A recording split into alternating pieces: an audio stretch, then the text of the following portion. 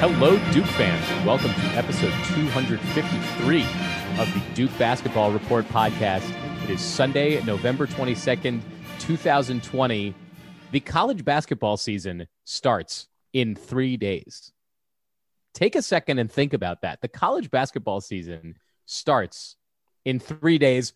We have to talk about Duke basketball. There was no Duke football this week because the game was COVIDed out, so we don't have to worry about any of that. We are full on basketball today. We have basically two topics to cover. Before we get to them, I am your host for this episode, Sam Klein. I am pleased to be joined, as always, by Donald Wine, who is coming to us from his home in Washington, D.C. Good morning, Donald.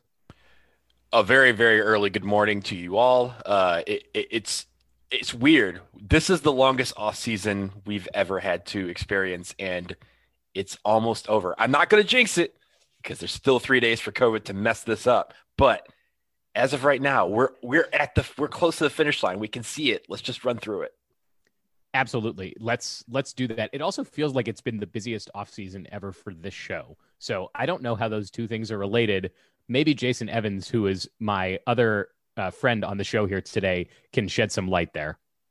Well, I think it's because there has been so little going on outside of our homes that we have tried to do so much with this podcast to give people something to distract them from the insanity that is COVID apocalypse. All of that to say, we appreciate you all sticking with us because it has been such a long and strange offseason, but we hope that we've pumped out enough content to keep you thinking about Duke basketball during all of the malaise of this particular summer of 2020. However, it is now fall. It's even late fall. It's almost winter, which means the college basketball season is long overdue to begin. Two traditions for fans of this show that we will be visiting today. The first is what normally is Countdown to Craziness, which is an in-person event where they play the blue-white scrimmage and do all kinds of other shenanigans around Duke basketball. It's gotten crazier and crazier every year, and this year they did the whole thing virtually, of course, because of the pandemic. JJ Redick was the host, and he highlighted how crazy it's gotten over the years. So what we're going to do first is review that. And then the second tradition that we have here is the stats prediction game, where I go through a list of stat leadership and numbers, and we all try to guess them. And at the end of the season, we see who won. This year, I think what we'll do is open up a poll on the DBR forum and have folks vote for all the various things. So I can just keep a list of not individual submissions, although people can feel free to post those themselves, but at least what the DBR community thinks for who's going to score the most points, who's going to get the most rebounds, et cetera, and go down the list. And maybe if the DBR community beats us, then I don't know, one of us gets killed off this show or something. We'll figure that out later. That seems rash. Down the road.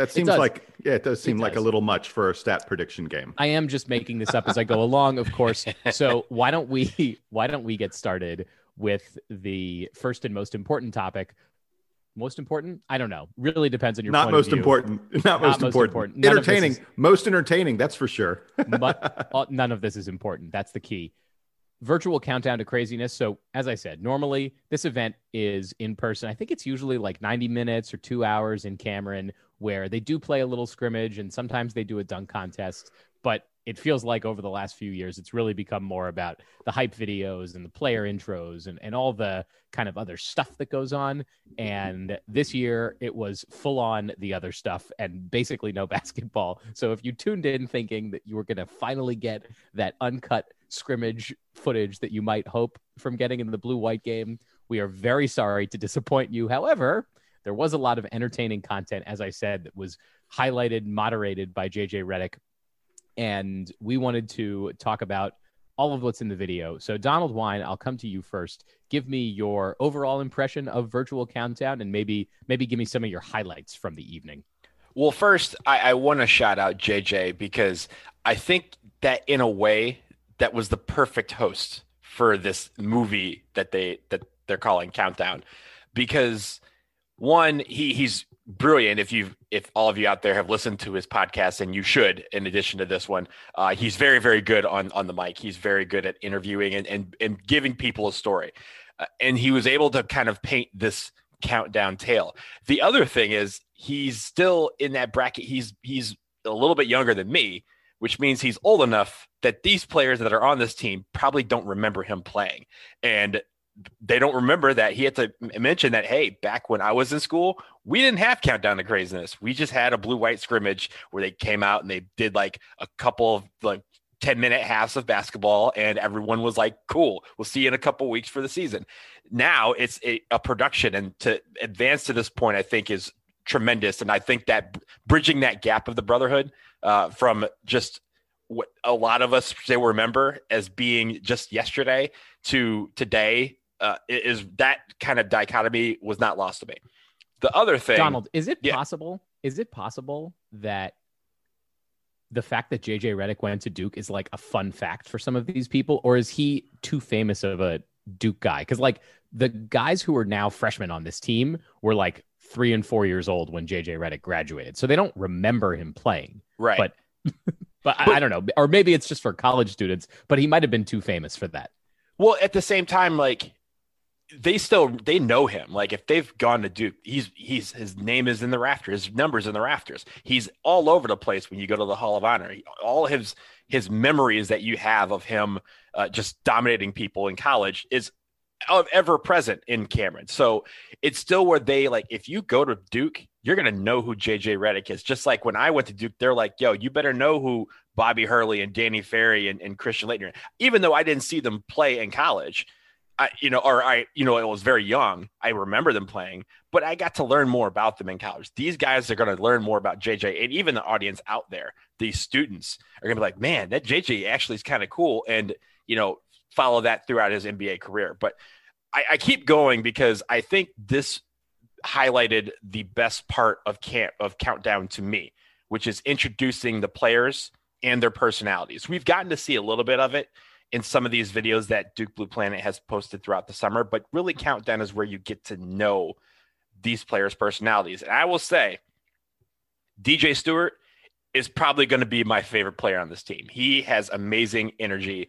I love his personality. You could tell he's a lot of fun. And in all the little skits that they were doing or the TikToks and stuff, he was killing it. Like those sort of things are what endear fans to players. And usually you get to see that up close. But now you kind of get to see it in a more polished format. And I think it even brought out more of his personality, which I think was cool. I have plenty more that I could talk about, but Jason, I want to see what you highlighted from this one. So I agree with you. I love that JJ was the host, even though I guess they picked a library for him to record this in. It was like the most bizarre setting. Here's the funny thing. Here's the other thing that I noted. If you notice behind him, all the books are in color, are color coordinated. JJ Redick is a color coordinated library guy, not a subjects or titles in alphabetical order guy. He's a color of book guy. Yeah. So I believe I actually did a little bit of examining of what was behind him. There were a lot of DVDs. Like I saw a DVD for Zathura, which is a old sci-fi child sci-fi movie. This is definitely like the children's DVD section of the library, I think, but it was definitely a library. And those books were not, they didn't get color coded by JJ. I think those are series of reference books or something like that were behind him. But we're spending way too much time on where JJ Redick was sitting. Although I want the story of what library allowed JJ Redick to record a video of Countdown in their library.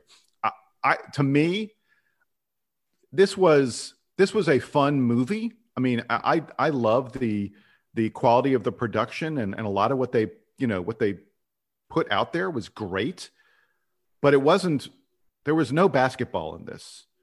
Donald said, it was about showing us the personalities of the players, and we definitely got a little bit of that. We did not get even the tiniest scintilla of a sense of what the basketball was, which I guess is fine. I'm a little disappointed that the Duke media team couldn't come up with some ways of doing something fun that involved a ball going in the hole, a basket being made here or there, a dribble here or there. This was, but it was, this wasn't designed for me. This was designed really for the players and for their generation. And that because they had all the stuff, TikToks and things like that are more a younger generation. The best segment I thought was the Duke booth, where we had these guys doing play-by-play calls of classic plays from Duke history. And there were a couple that I wanted to highlight really quick.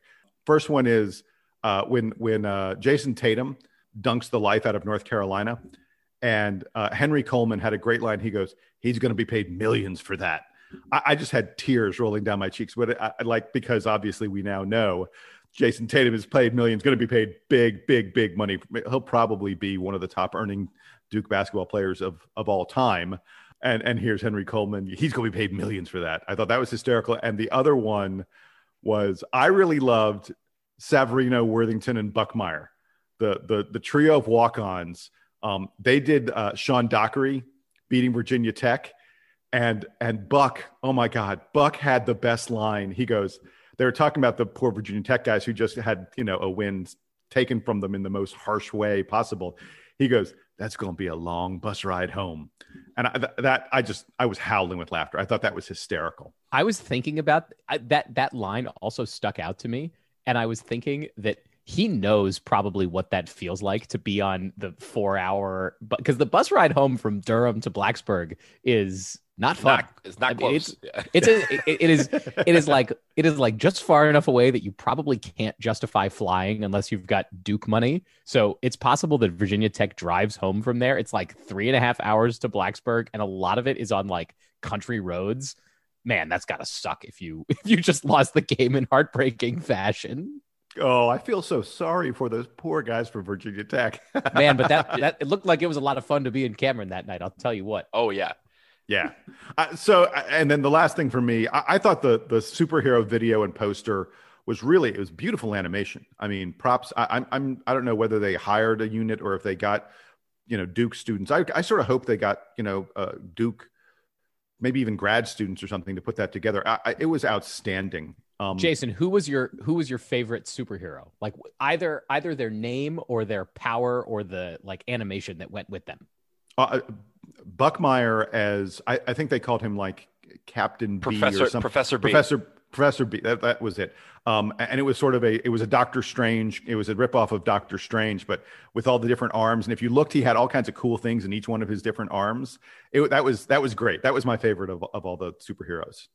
I really hope that for the comic, I agree. I think it's probably one of the best posters that I've seen since I started at Duke back in 2000. It's that great. I hope that they can continue that during the year. Maybe like have a a year-end yearbook that is a comic book of the season that includes these characters. It'd be great if they could use this to kind of parlay into something that sums up the season at the end. My two comments on the poster. One, I thought that the animation of Matthew Hurt looked too much like Jack White. Did you? I don't know if any of you guys thought that, but I looked at it and I was like, who is that? Jack White graduated. Yeah, I will note that when the animation of Matthew Hurt came up, I said to myself, well, that just looks nothing like Matthew Hurt at all. Right. So I was like, who's the freeze guy? But I think I figured that one out. And then my other comment was it too on the nose for Michael Savarino to just be slapping the floor? Like, was that too much? I don't know. Maybe. Possibly. It was fun. I thought the poster thing was actually a very fun idea. I initially thought it was kind of silly. And then I was like, you know what? They actually put a lot of thought into like who the different guys were and what their characters were. So I thought that was actually pretty fun. I mean, we should remember the primary audience for this is the players in the team, the students, potential Duke recruits. We are not the primary audience. Sam is the youngest of the three of us, and he's in his 30s. So you don't have to remind me. Man, that was cold, man. Damn. Hey, I'm in my 50s. Let's be clear. We are not the audience for this stuff. And so it almost feels a little silly for us to be talking about it. It is not at all ironic that I found the highlights of past Duke games that I remember vividly to be the stuff that I like the best, because most of this stuff was not designed for people like me. I will say another thing that I really liked. There was a couple of things. One, I think the best part of the video was the Laugh Now, Cry Later remake of the Drake video that they did. Because when I've seen, and this is, you're talking about some things that we can relate to. I can definitely relate to this. When I saw the Drake video for the first time over the summer, I was like, man, they could do this on like a college campus. That'd be really cool if they could do that on a college campus instead of, because it was set at the Nike campus. And now they did it at Cameron. And really just, there was your basketball right there. You know, they had a couple of those. They had, you know, Buckmeyer trying to throw touchdown passes in the Yo building. Like they had a lot of stuff in it, but really it brings me to what I thought was the most surprising thing. Coach K's got some swag. He found some over the summer and he displayed it a lot in this video. Like, so you see him he's talking on the phone. He pulls down his mask, go baby. Like he does that part, but really it's just the fact that he's in the video. Because before you would never see him in this type of stuff. You'd never see him like, interact like that. But then you also in the cartoons, when they had the like cartoon intro that they're going to be, I think, using at for intros to the starting lineups, you see him holding up his rings and sitting on a throne. There's a goat at his feet. The goat was freaking hysterical. The throne is made of the NCAA titles. He's also holding up his gold medals. I know they didn't come up to him. They didn't put that in there if he didn't want that in there, right? So you could tell he was kind of like, yeah, you know what? Flex on him a little bit. So I see you, Coach. I appreciate the fact that, you know, after 40 years, you're like, okay, now it's time for me to flex a little bit because you earned that a long time ago. Hey, my last thing on all of this is, and again, you know, I feel I'm so old school. I really like the Brotherhood shout outs at the end. And I have two things I want to point out, you know, from the former Dukies. I guess you're Dukies forever. You're part of the Brotherhood forever. That's part of the message here.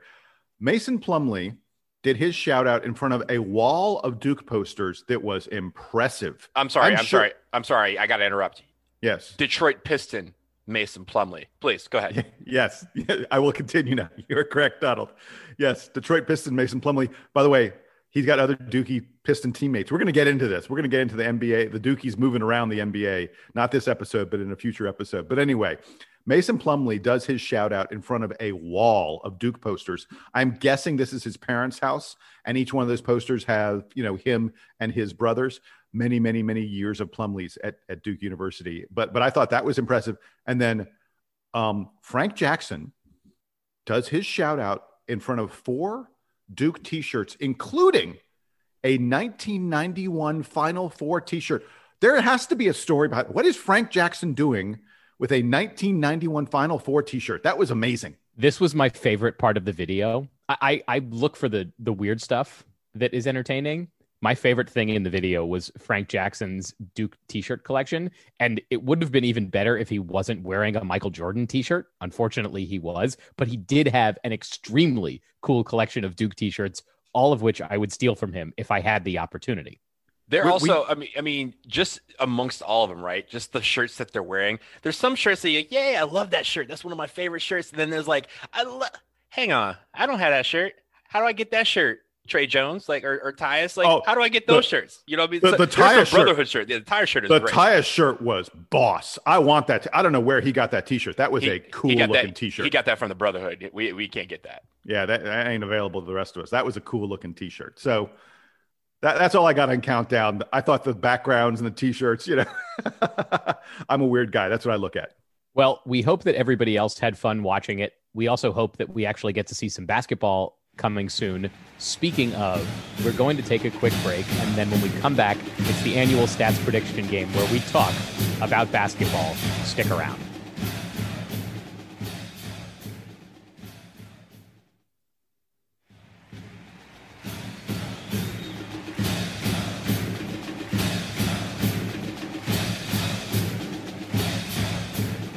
Welcome back. We are going to get right into the stats prediction game. This is the way that we have done the sort of overall season preview the last few years. We think it's more fun than just walking through each of the players. We get to talk about them all individually at varying points anyway. So why don't we get right into it? I will remind everyone that Donald Wine is our reigning champion in the stats prediction game in the 2019-2020 season, the weirdest season that ever was and hopefully ever will be, although this season may well be weirder given the inevitable delays and cancellations that are going to happen, which are, I'm sure, going to color the outcome of the stats prediction game, which is only going to make our guesses more terrible. And that's kind of the goal here. So let's get right into it. The way this works is I have a set of categories. I have sent them to the others ahead of time. So we've all got our notes prepared, and we'll walk through each of the categories. We'll enter in our guesses, and we'll track them through the season. And at the end of the season, we will review what happened in the stats prediction game and hand out winners. Does that sound like a plan to everybody? We're Sounds good. like a plan to me. We're good. Do Everybody it. ready Let's to go for lose? it. All right. Fantastic. We will start with our first category, as always, is most points. Who will score the most points this season? Jason, I will give this one to you first. Okay. And by the way, I want to be clear. We will alternate who goes first, second, and third, because I don't want to always be going first and give it away to you guys. That is totally fair. Because Totally I fair. have all the right answers. We I already have wrote them all down, the though, right- so or maybe some of them. Yeah, I've got Some of mine. them I've got might mine in an Excel sheet right here. Yeah. Most points. I think this is a two-way race. Matthew Hurt and Wendell Moore, to me, are the only real contenders I have in this category. Boy, I came close to picking Wendell Moore, but I'm going to go with Matthew Hurt. We've heard consistently he's been the leading scorer in practice. So I'm taking Matthew Hurt for most points. All right, Donald, who do you have? I also went with Matthew Hurt. I think is going to be a closer battle than we think between Matthew Hurt, Wendell Moore, and Jalen Johnson. I do think that Jalen Johnson will be in contention for that, but I do think it'll be within 50 points. Matthew Hurt wins. I agree with both of you, unfortunately. So we all picked Matthew Hurt, which means this We're so category boring. is a wash. But I agree with Donald. I think that Jalen Johnson is in this conversation. And I actually think that at the end of the year, the top scorers are going to be Hurt, Johnson, and then Moore. So that's how I think this is going to shake out. Let's get Wait. Seeing as we all agreed, let's do second leading scorer. Second leading scorer. Go for it, Jason. Like I said, I think it's Wendell Moore. Yeah. And Donald, who do you have for second leading scorer? Because I want to make this a battle, I'm going to go Jalen Johnson. All right. So Donald and I have Jalen Johnson. Jason has Wendell Moore. Nobody wins if somebody other than Matthew Hurt comes in first place. So I'll take all those as notes. With that, we will move to our second category, which is most rebounds on the season.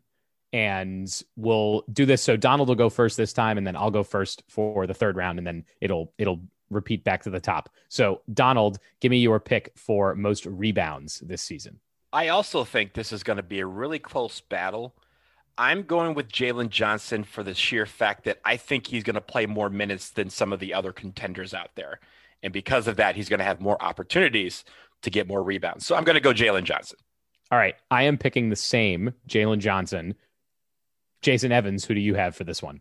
We are so boring. Yeah, I have also got Jalen Johnson. So far, for most all rebounds. Jalen Johnson. We don't have to do the second place thing for everything. I am sure we'll have differences down the road. So we've all got Jalen Johnson. Let's go to most blocks, which I am going to kick off. I am picking Mark Williams for this one. I think that there is an interesting discussion that's going to happen around centers and big men and the number of minutes played. And we have a few categories that kind of touch on these things. So I've got Mark Williams as being the leading block shots guy on this team. Jason, who did you pick?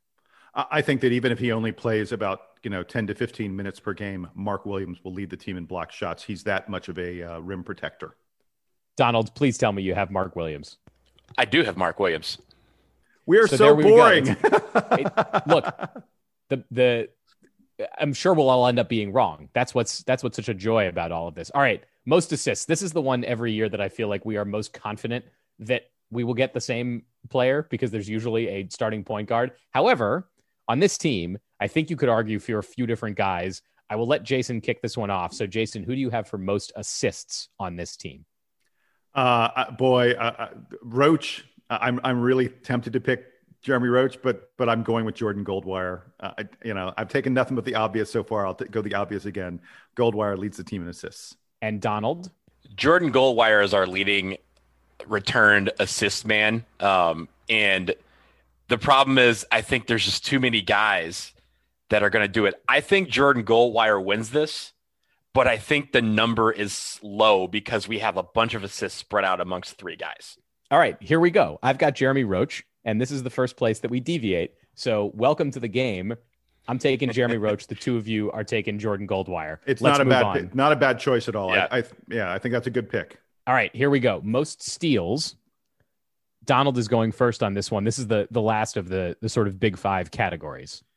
Again, I think there's a couple of people that are going to contend for this: Jeremy Roach, DJ Stewart, Jalen Johnson. But I am going once again with Jordan Goldwire in this category.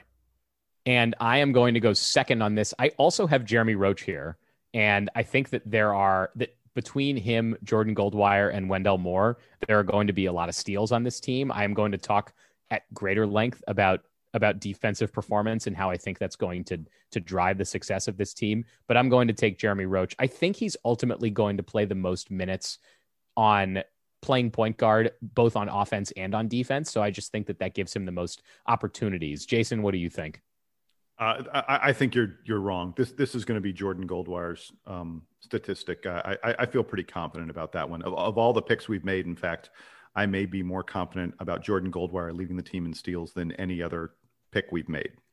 All right. So moving on from that, here is one that we're actually going to get to a couple now that are percentage related that I think are going to be very interesting discussions. So the first is highest field goal percentage, and then we will do highest 3-point field goal percentage right after that. So I think there are a number of contenders that you could have in highest field goal percentage, given that we have so many different. It's usually a big man who gets this honor, because it often comes from somebody who's got a lot of layups and dunks and not somebody who's shooting from outside as much.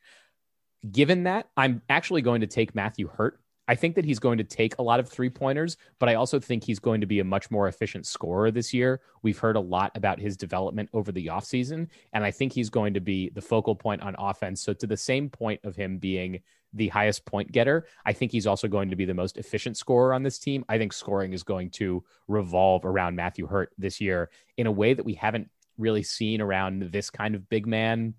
I don't know. Was Jason Tatum in this way perhaps his freshman year? There usually aren't guys like this who are the leading scorer for Duke, but I think it's going to be Matthew Hurt. Jason, what do you think? Mark Williams is going to have the highest field goal percentage on the team. I would say 80+% of his shots will be taken within 3 feet of the rim, and probably 30 to 40% of those will just be dunks. So I think Mark Williams is going to easily lead the team in field goal percentage. And I think that's a great pick. Donald, what do you think here?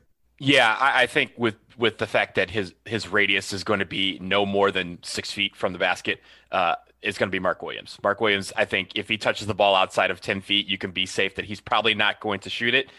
He's going to wait until he gets inside 6 feet, because I feel like at 6 feet, he can dunk it because his arms are that long. But otherwise he's laying it in or doing a jump hook. I think it's going to be Mark Williams. So far, you guys have not disagreed on anything. Wow. Correct me if I'm wrong, but so far Donald and Jason are in lockstep. I'm not with you. We disagreed on the second leading scorer. That's right. On the second leading scorer. All right, let's do highest 3-point field goal percentage. Jason, you've got this one first. I'm going Joey Baker. From last to me, year, it's just an easy choice. Joey Baker. Joey Baker and Matthew Hurt were 1 and 2 last year, and they were neck and neck. So keep that in mind. Donald, who have you got? I agree with you, Jason, that I think that Joey Baker is one of those guys that is up there, but he's not going to win. Jeremy Roach is going to win. That's who I got. Wow. Wait, that is a bold pick. That's a very bold pick. I'm also you have to have Baker. A couple of bold ones in there, and I think that's one where if he's attempting like 3 or 4 a game and he makes 3 of them, he's going to be up there. Then he would be the greatest 3-point shooter ever. That's my man. Go ahead, Roach. Do it. Then he would be Steph Curry. So that's fine. That's fine. Awesome. If we have Steph Curry, we're winning a national championship. Hey, Steph, I think you got a year of eligibility left, right? Come on back. I don't know how I feel about that. I do have I do have Joey Baker in this category. So I agree with Jason, and Donald is the Lone Ranger here with Roach. All right. We're going to get to Jason's favorite category. And unfortunately, he's not going first this time. He's actually going to go last, which I guess is fitting. Most free throw attempts, which Jason tells us repeatedly is the biggest indicator for him. So we're going to go who on the team is going to have the most free throw attempts. Donald Wine, let's hear your thought. Well, I think Jason likes the field goal attempt category. That's the one for team. I'm the one that's kind of big on free throw attempts and making sure that you make more than your opponent's attempt. I do think the guy who has the most attempts this year is Wendell Moore. I think this is also going to be close because I think there's some guys who are going to get fouled a lot. I think Jeremy Roach should get fouled a lot driving the lane. I think Matthew Hurt and Mark Williams will also get fouled a lot. But I think Wendell Moore is going to have that. He can be fouled from outside. He's going to dribble drive. He's going to get some opportunities, and I think it's going to be him. Donald, I'm with you. I think that it's Wendell Moore, and I'm sorry for the mistake on field goal percentage versus free throw percentage. So, or free throw attempts rather. I also agree with you that it's going to be Wendell Moore. I think that his game lends itself most to getting fouled. He's going to be driving a lot. He's going to have the ball in his hands a lot, I think, even though he's not the point guard. So I see Wendell Moore getting the most free throw attempts. Jason, how do you feel on this category? Yeah, I the reason I told you I wanted to include it was this is another one where I was virtually certain of who would lead the team. I think it's absolutely going to be Wendell Moore. The little statistical reports we've gotten out of the blue-white scrimmages have always pointed out how many free throws that Wendell Moore is taking. I won't be surprised if he averages more than 7 free throw attempts per game, which would be a lot for a guy who's not like a post player. He's going to easily lead the team in free throw attempts, I'm sure of it. All right, so let's do field goal attempts. I didn't have it on the list, but now I'm realizing that it's an oversight. So I'm just going to kick off this category very quickly. Most field goal attempts on this team. I'm going to take Matthew Hurt on account of him, I think, scoring the most points and having a high percentage. But do either of you guys disagree with that? I'll go to Jason first. Yeah, no, I agree with you. I think Matthew Hurt will have the most field goal attempts. I think that for the most part, while the offense is not going to run through any one player, I think they're going to try and get Matthew Hurt as many touches as they can. I think Jalen Johnson is going to have the most field goal attempts. I think if Sam is absolutely right about Matthew Hurt being the most efficient player on this team, he's not going to have enough field goal attempts to match his scoring output. He's going to be, 10 shots, 20 points, right? Jalen Johnson is going to be the one where I think there's going to be some nights where he shoots 20 shots and there's going to be some nights where he shoots 15, but he's always going to be up there amongst the leaders and field goal attempts. I think you've got Jalen Johnson pegged for something like an RJ Barrett season. Yeah, exactly. Where it's not as efficient as Zion, but he's still going to get his points. Exactly. All right. Let's move on. We are done in categories where we are picking names, and now we are going to categories where we pick numbers. So the first one here, how many different players are going to lead Duke in scoring in an individual game? This one varies wildly by season, depending on how long the bench is and what the kind of scoring profile of the team is. So Jason, I'll let you start us off on this one. So I'm going to say there will be six different players that will lead Duke in scoring at some point this season. Venture to guess who they are? Is that a requirement? Because I don't know. But give it a shot. Or rather, who's most likely to lead the team in scoring on a given night? I mean, I think each one of the 5 presumed starters will lead us in scoring at some point. Jordan Goldwire sort of is the least likely of those 5 to. And by the way, the 5 starters, I think we all know at this point are Hurt, Moore, Roach, Johnson, and Goldwire. That's been spoken about by the coaches a good bit. So I think each one of those guys will have a turn at some point. And then I think DJ Stewart is the other guy who will have a turn leading the team in scoring. I would love to I'd be delighted to be surprised and for, Joey Baker or even Henry Coleman or someone like that to rise up. But I think that probably it's six guys. Donald, who do you have? Or what do you have, I guess? I go with 5. I think you said Jordan Goldwire is the least likely to be that. I don't think he's the guy that gets there. I think my 5, is going to be Moore, Hurt, Johnson, Roach, and Joey Baker will go off one game from the 3-point line, and he will have the leading score. And if you look at some of these scrimmages, those are the 5 guys that have popped up. I think Donald has the right idea here, but I'm going with Jason's number of 6, which is to say I don't think Jordan Goldwire ever leads the team in scoring, but between Joey Baker, DJ Stewart, and then all the big men who are on the bench, Henry Coleman, Mark Williams. I don't think Patrick Tapé ever leads the team in scoring in a game, but among all those guys, I think you've got 2 of them that will do it. So I'm going with 6, which is Jason's number, but a slightly different explanation for it. Speaking of the big men, I want to talk about Mark Williams. How many games do you think Mark Williams is going to start this year? And as we think about, we're going to do 2 of these types of questions, one about Mark Williams and one about DJ Stewart, which is to say, how much is Coach K going to tinker with the lineup? Because I see, and you guys could disagree with me, I see Stewart and Williams as being the two guys who are most likely to enter the starting lineup at some point, given their specific skill sets and what the team might need on a given night. So, Donald, I'll start with you. How many starts does Mark Williams get this year? So Mark Williams, I think, is going to get 5. And I think 5 because it's not necessarily because he's going to be tinkering with the lineup over and over.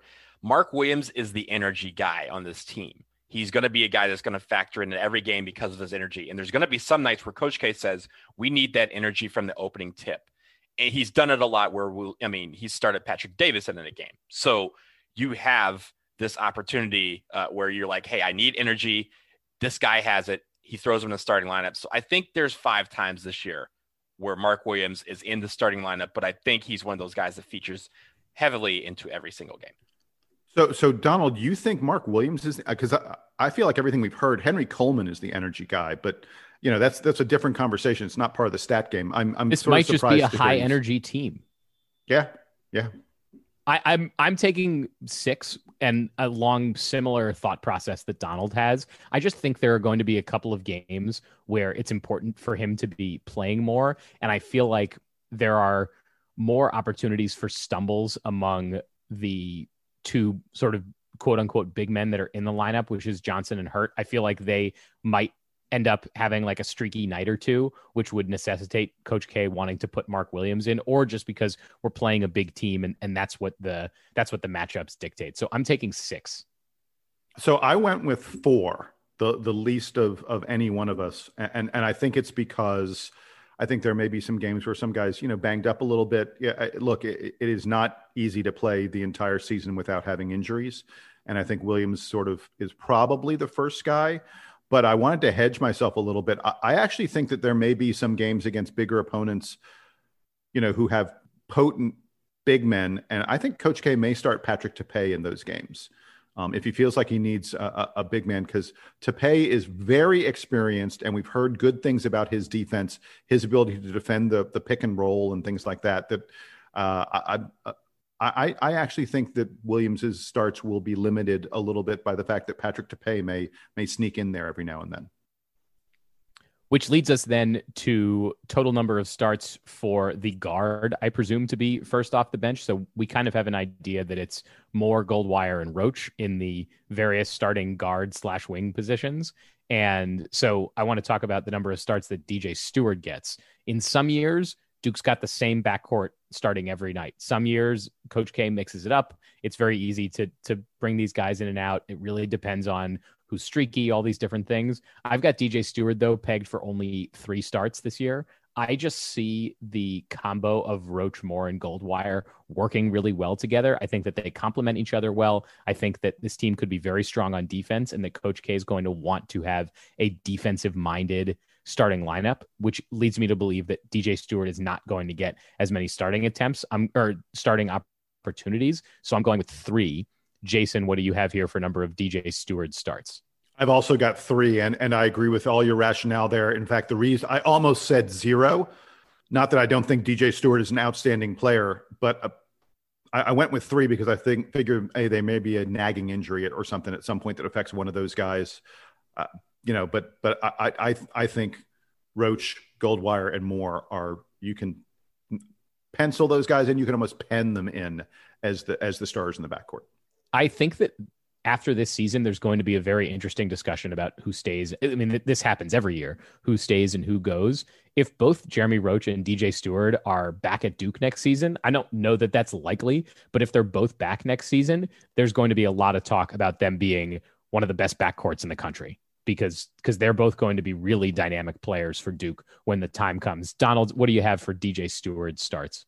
I have 5 as well for him. I think, once again, I think there's going to be times where Coach K wants a different look. I'm not saying that the lineup of Goldwire, Roach, and Moore isn't the best one out there. I think that is. I think we're all in agreement there. I just think there's times where Coach K is going to say, you know what, like, I want to see what Stewart can do against this. I think Stewart matches up well with this guy that we're facing. So put him in the starting lineup from the jump. I think there's just going to be a few times where we do that. I say 5. All right, here's one that I think we're going to have a lot of fun with, which is Henry Coleman's total minutes. And you could, I tried to do a little bit of research on this, on figuring out how many guys play certain minute thresholds in the last few years at Duke to try to find patterns. Every year is so different. So that was kind of a dirt road for me. But I'm going to start with Jason. Jason, how many minutes do you think Henry Coleman, our presumed like favorite player who may not get much playing time ever, is going to get on this team? I think you're going to be surprised at my number. I went with 350. I think Henry Coleman's going to average 10, 12 or so minutes per game. He just brings too much energy. We just hear too much about him impacting the game. I just have this sense Coach K is going to find a way to get those energy minutes for him every single game that they can. So I went 350 on Henry Coleman. That may be a little high, but that's my number. Donald, what do you have? So I calculated this. If we win the national championship, that means we will have played 36 games this season. Usually it's 40. So this factors into another category that we normally have. But I looked at that and I agree with Jason when I say he probably averages around 10 minutes a game. That is 360 minutes. And that's what I have. I am more bullish on Henry Coleman than either of you. I have him over 400 minutes this season because I think that Coach K believes too much in a defensive mindset. And that is what they're saying Henry Coleman brings to this team. He brings energy. He brings force. Shoot, his avatar in the superhero thing was of like basically the Incredible Hulk carrying a shark. So I think everyone is super high on Henry Coleman. I have him at 415 minutes. You know That what? is I went impressive. back. That's aggressive, but I also went back and forth on that because I think with regards to these centers, and you're going to get into one in just a second. It was just like, who do I think is going to play more? And I really went back and forth. So with that, we're going to talk about total minutes for another player that has come up a couple times as being sort of an intriguing member of the team, and that's Patrick Tapeh, of course, the graduate transfer center who is coming to Duke from Columbia University. Donald, how many minutes do you think Patrick Tapeh plays this year, knowing that you've already pegged Henry Coleman for a big number? So again, I tried to go back and forth and say, how many minutes do I think he's going to play a game? I think because of his experience, I think he plays a little bit more than Henry Coleman. Again, I took that 36 number, 36 games. We want to win a national championship, and I multiplied it by 12 minutes per game. That is 468, which you're thinking, wow, that is a big number. But when you factor it in that way, it doesn't seem that big. I am not as enthusiastic about Patrick Tapeh's odds of playing this season. I just get this feeling like we are a little too excited for him. So I've got him pegged at 224 minutes. Jason, what do you have? So when Patrick Tapeh was deciding on Duke, remember there was this whole moment that he, it was sort of announced he was coming to Duke, and then he backed out, and then a few days later he changed his mind again and decided to come to Duke. And supposedly one of the things that was happening there was the coaches were sort of trying to convince him, no, there's a role for you. There's an important role for you to play on this team. And that Patrick Tapeh maybe doubted, sort of what his role would be at Duke. I really fear that Patrick Tapeh won't have a huge role for this team. I went with 250 total minutes. I think he'll play. He won't play in every game. I just think that's the reality. Coach K is not going to play 11 guys, and I think Patrick Tapeh is one of those guys that's going to be on the outside looking in. Look, we have three big men in Coleman, Tapeh, and Williams that I think it's really hard to figure out what each one of them is going to, what role each one of them is going to play. We feel like they are going to play a role. We don't know what it's going to be, and none of them even start. So I think big man minutes may be really tough to come by for those three guys. So speaking of minutes, I want to talk about the total number of players who are going to log over 300 minutes this season.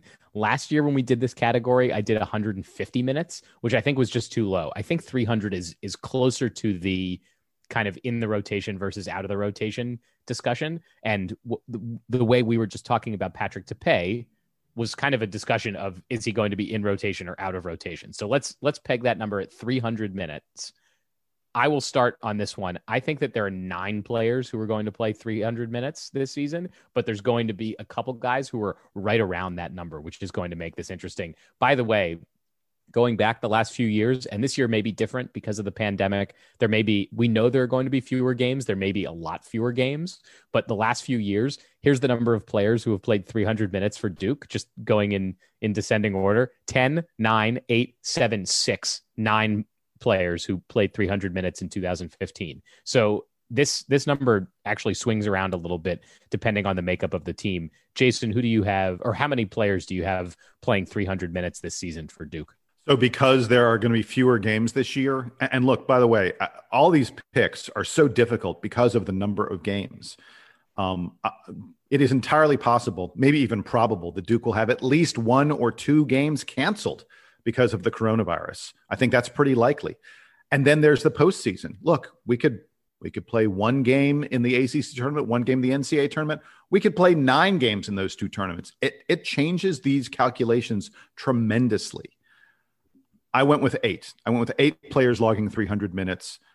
If that number had been a little lower, if you'd taken that down to 250 or so, I might have been up at 10. But I think 300 is a little higher threshold with us missing some games, with us just not knowing how deep this team will go. That was my number 8. And Donald?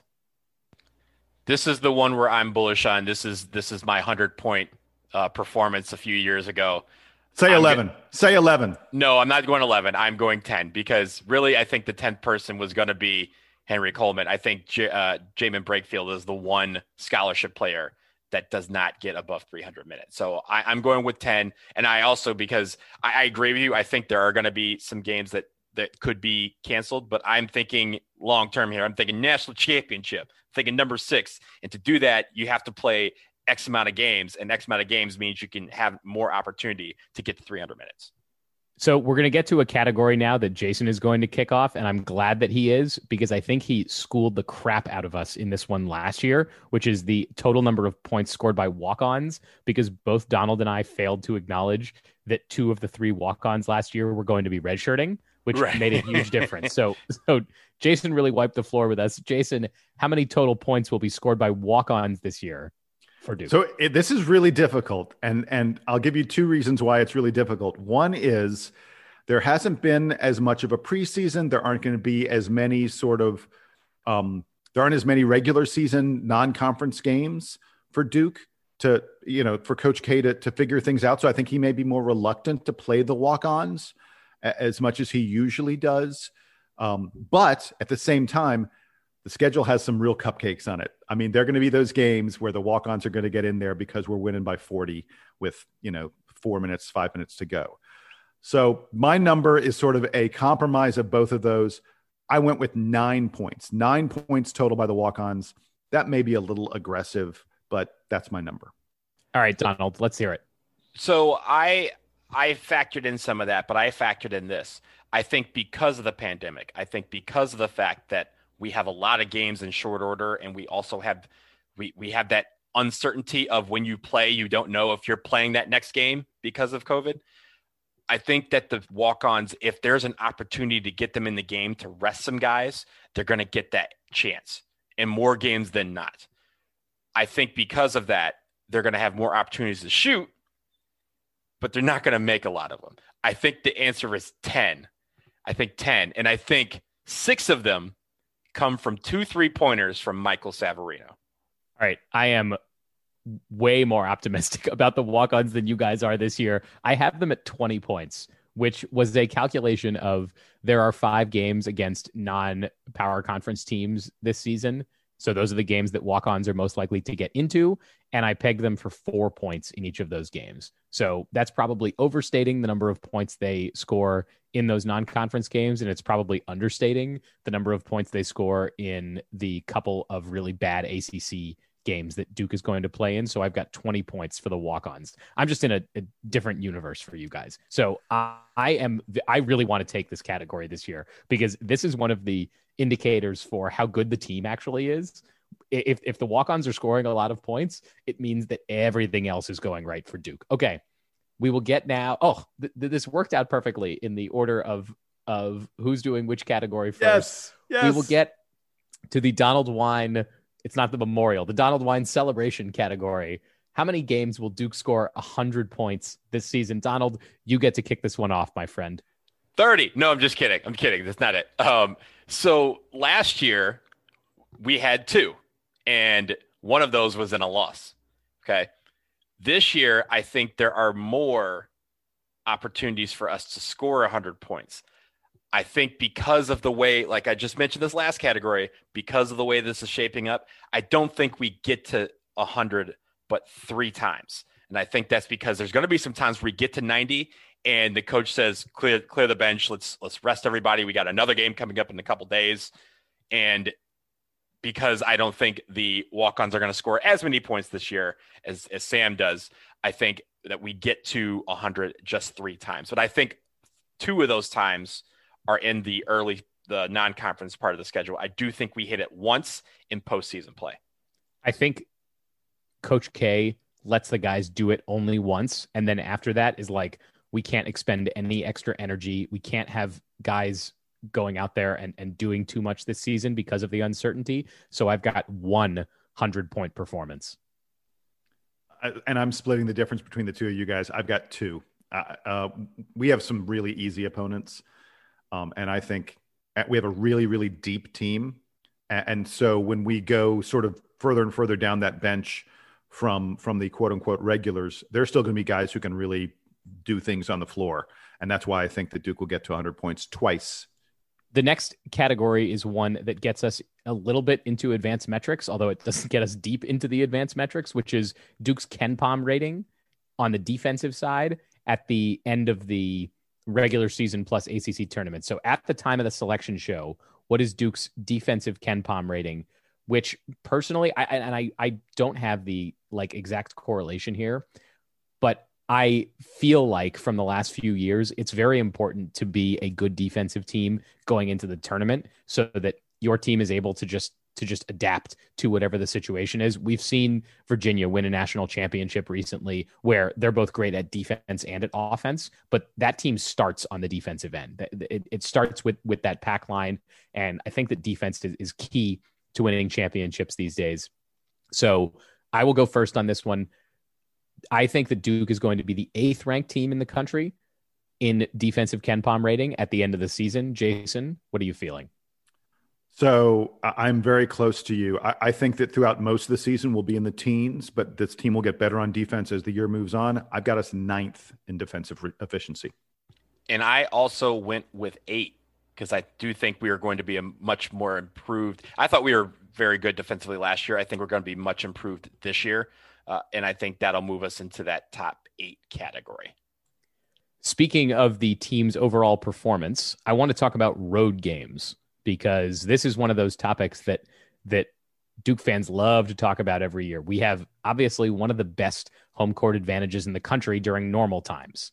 On the road, games are usually pretty lit when Duke is in town because it's Duke.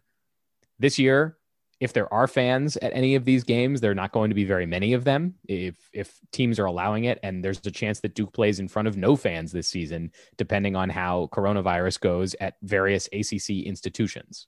So how many road wins is Duke going to rack up this season? Also, given all the schedule uncertainty, Jason, take this one first.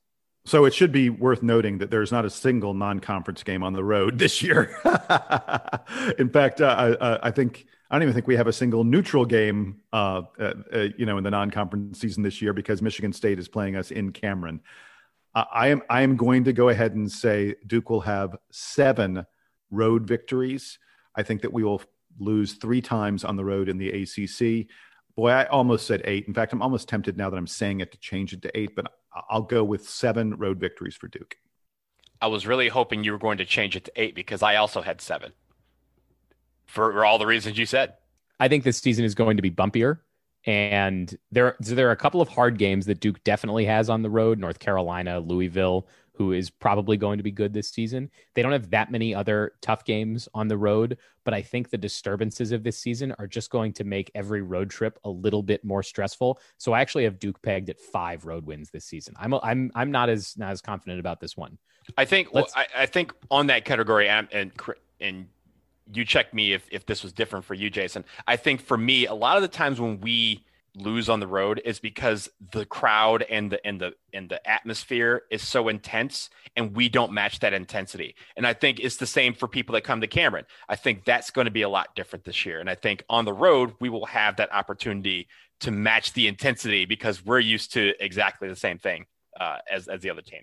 I am excited to see how different teams treat their home games this year if they don't have fans in the stands. We did see pictures the other day from Duke basketball about the setup that they have in Cameron with the player benches, which are isolated from each other and from the scorers table, which is now on the other side.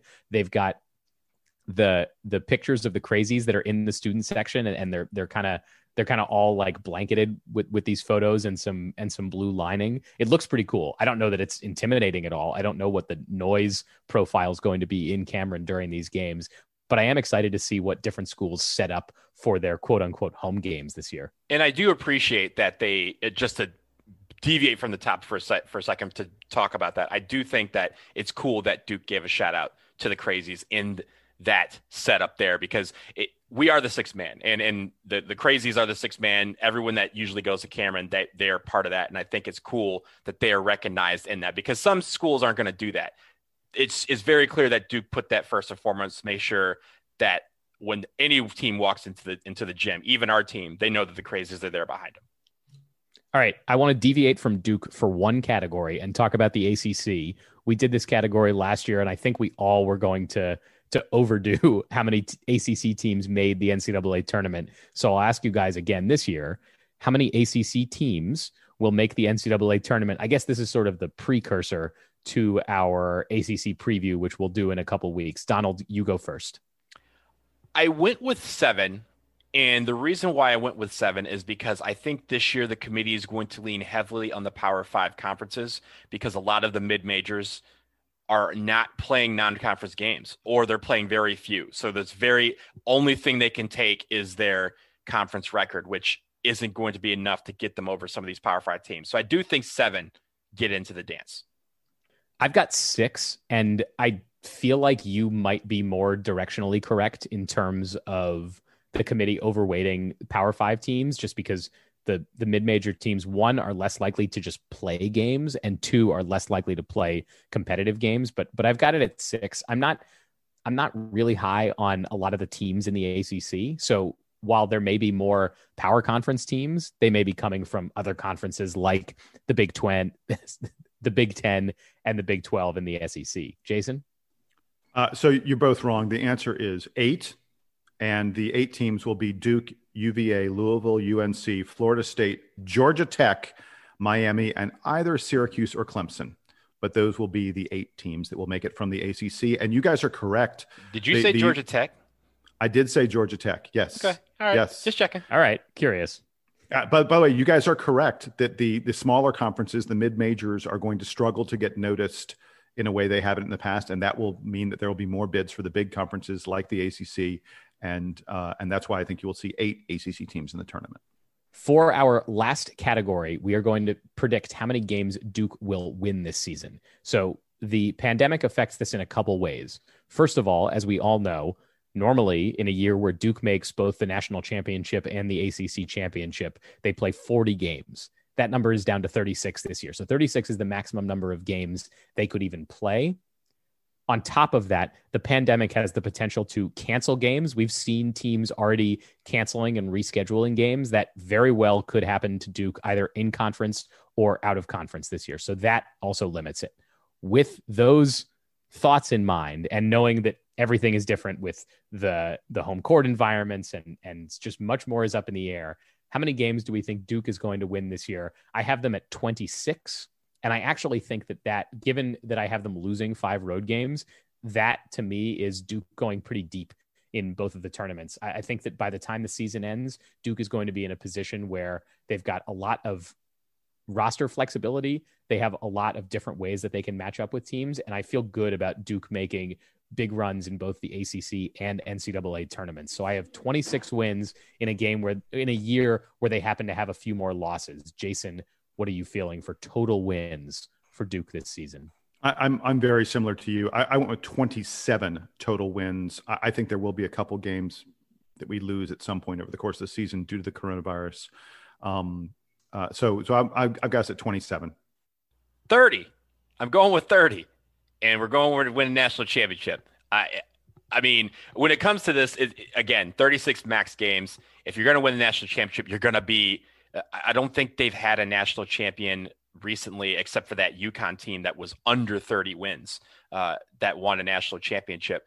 I think to get to the national championship, I think any team is going to be right at 30 wins or over 30 wins. That's going to be us this year. So we've gone pretty long on this episode. We did have one email that came in yesterday that we did want to quickly address because I think it's an interesting thought process on how the season is going to look. So the email came from listener Ryan Fulton, who wanted us to each pick a stat that we're going to be following this season. He wanted us to do, I think, Ryan, we apologize. You asked it in a slightly different way. We're taking your suggestion as being, we're going to each pick a stat that we're going to be following. I'm going to give Jason the first opportunity. Jason, what's a team or individual stat for Duke that you are going to be tracking this season against Duke's success? Well, Ryan pointed out, I'm a lover of field goal attempts as a way of measuring whether a team was efficient on offense. Not so much efficient, but whether they were getting shots, because I just think that's so important. But if I have to pick one stat that I'm going to be watching throughout the year, I'm going to be watching Duke's KenPom defensive efficiency. I think that is truly important. I think this will be a good offensive team. How well they can play defense will be so important. So I'll be watching Duke's defensive efficiency according to KenPom for a gauge of whether this team is succeeding or not. Donald, what's your stat for the season? For me, with apologies to defense, I believe that the national championship is won at the free throw line, and I think free throw percentage is a very big key. Usually teams want to aim between 75 and 80% as a team from the free throw line if they want to have any chance at winning a national championship. I'm going to be tracking that this year because I think if we can get above 70 to 75%, that means we're going to be a really good team. I like Jason's focus on defense. I was going to go with net turnover margin. I think Duke has the potential to, one, create a lot of turnovers this year because of Wendell Moore and Jordan Goldwire being on the perimeter. I also think that Duke has the potential to turn the ball over a lot this year, given a lot of new guys in the lineup, and especially new big guys can have a hard time with keeping the ball under control. So net turnover margin for me is going to be the factor this year. So thank you, Ryan, for the question. And we will certainly come back to this one periodically throughout the season. We've gone long though today, which tends to happen on the season preview show. So we thank you all for sticking with us. As always, if you have questions or comments for us, dbrpodcast@gmail.com. If you leave a review for the show, and we have more time on another episode, Jason Evans might read your review on the program. So do that. We are so excited to have the season kicking off. We are nervous about how it's going to go, given all the things going on in this country, but we hope that Duke gets to play and win a lot of games this season. So for Jason Evans and for Donald Wine, I am Sam Klein. The long offseason is over. We are so excited for college basketball to be back this week. And with that, Duke Band, take us home.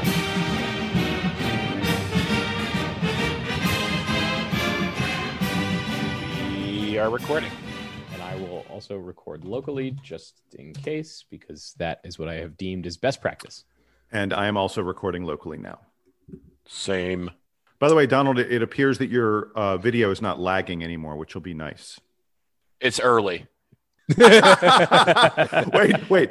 So was that an explanation for why you're not lagging, or was that saying, "Oh, it'll lag, just give it time"? Just give it. Yeah, I mean, so it's early in the recording. It's not early in the recording. It's early in the day. It's early in the morning. Being early in the day matters because there aren't as many neighbors online yet. Yeah, people aren't using. Well, I'm sure Donald is pirating someone else's bandwidth, so he's got to, they're not up yet. Well, really, my TV's off, which uses internet. My printer's off, which uses internet. Look, I just woke up. Like the only thing that's being used right now is the computer. As a non-church goer, I don't think about these things, but it just occurred to me that is like internet bandwidth getting sucked up a lot more on Sunday mornings than it used to, because the church going crowd are all now streaming services, as opposed to like there just was no internet usage before on Sunday mornings. Now there's probably a ton of it. So Yeah. it used to be an efficiency that we were taking advantage of to be recording now, but Mhm. we've lost that. Right. Too many people are on the internet now. That's the problem. And the internet has not caught up. Exactly. All right. We broke the internet. The coronavirus broke the internet. Among all the things that it has broken in this world are the internet.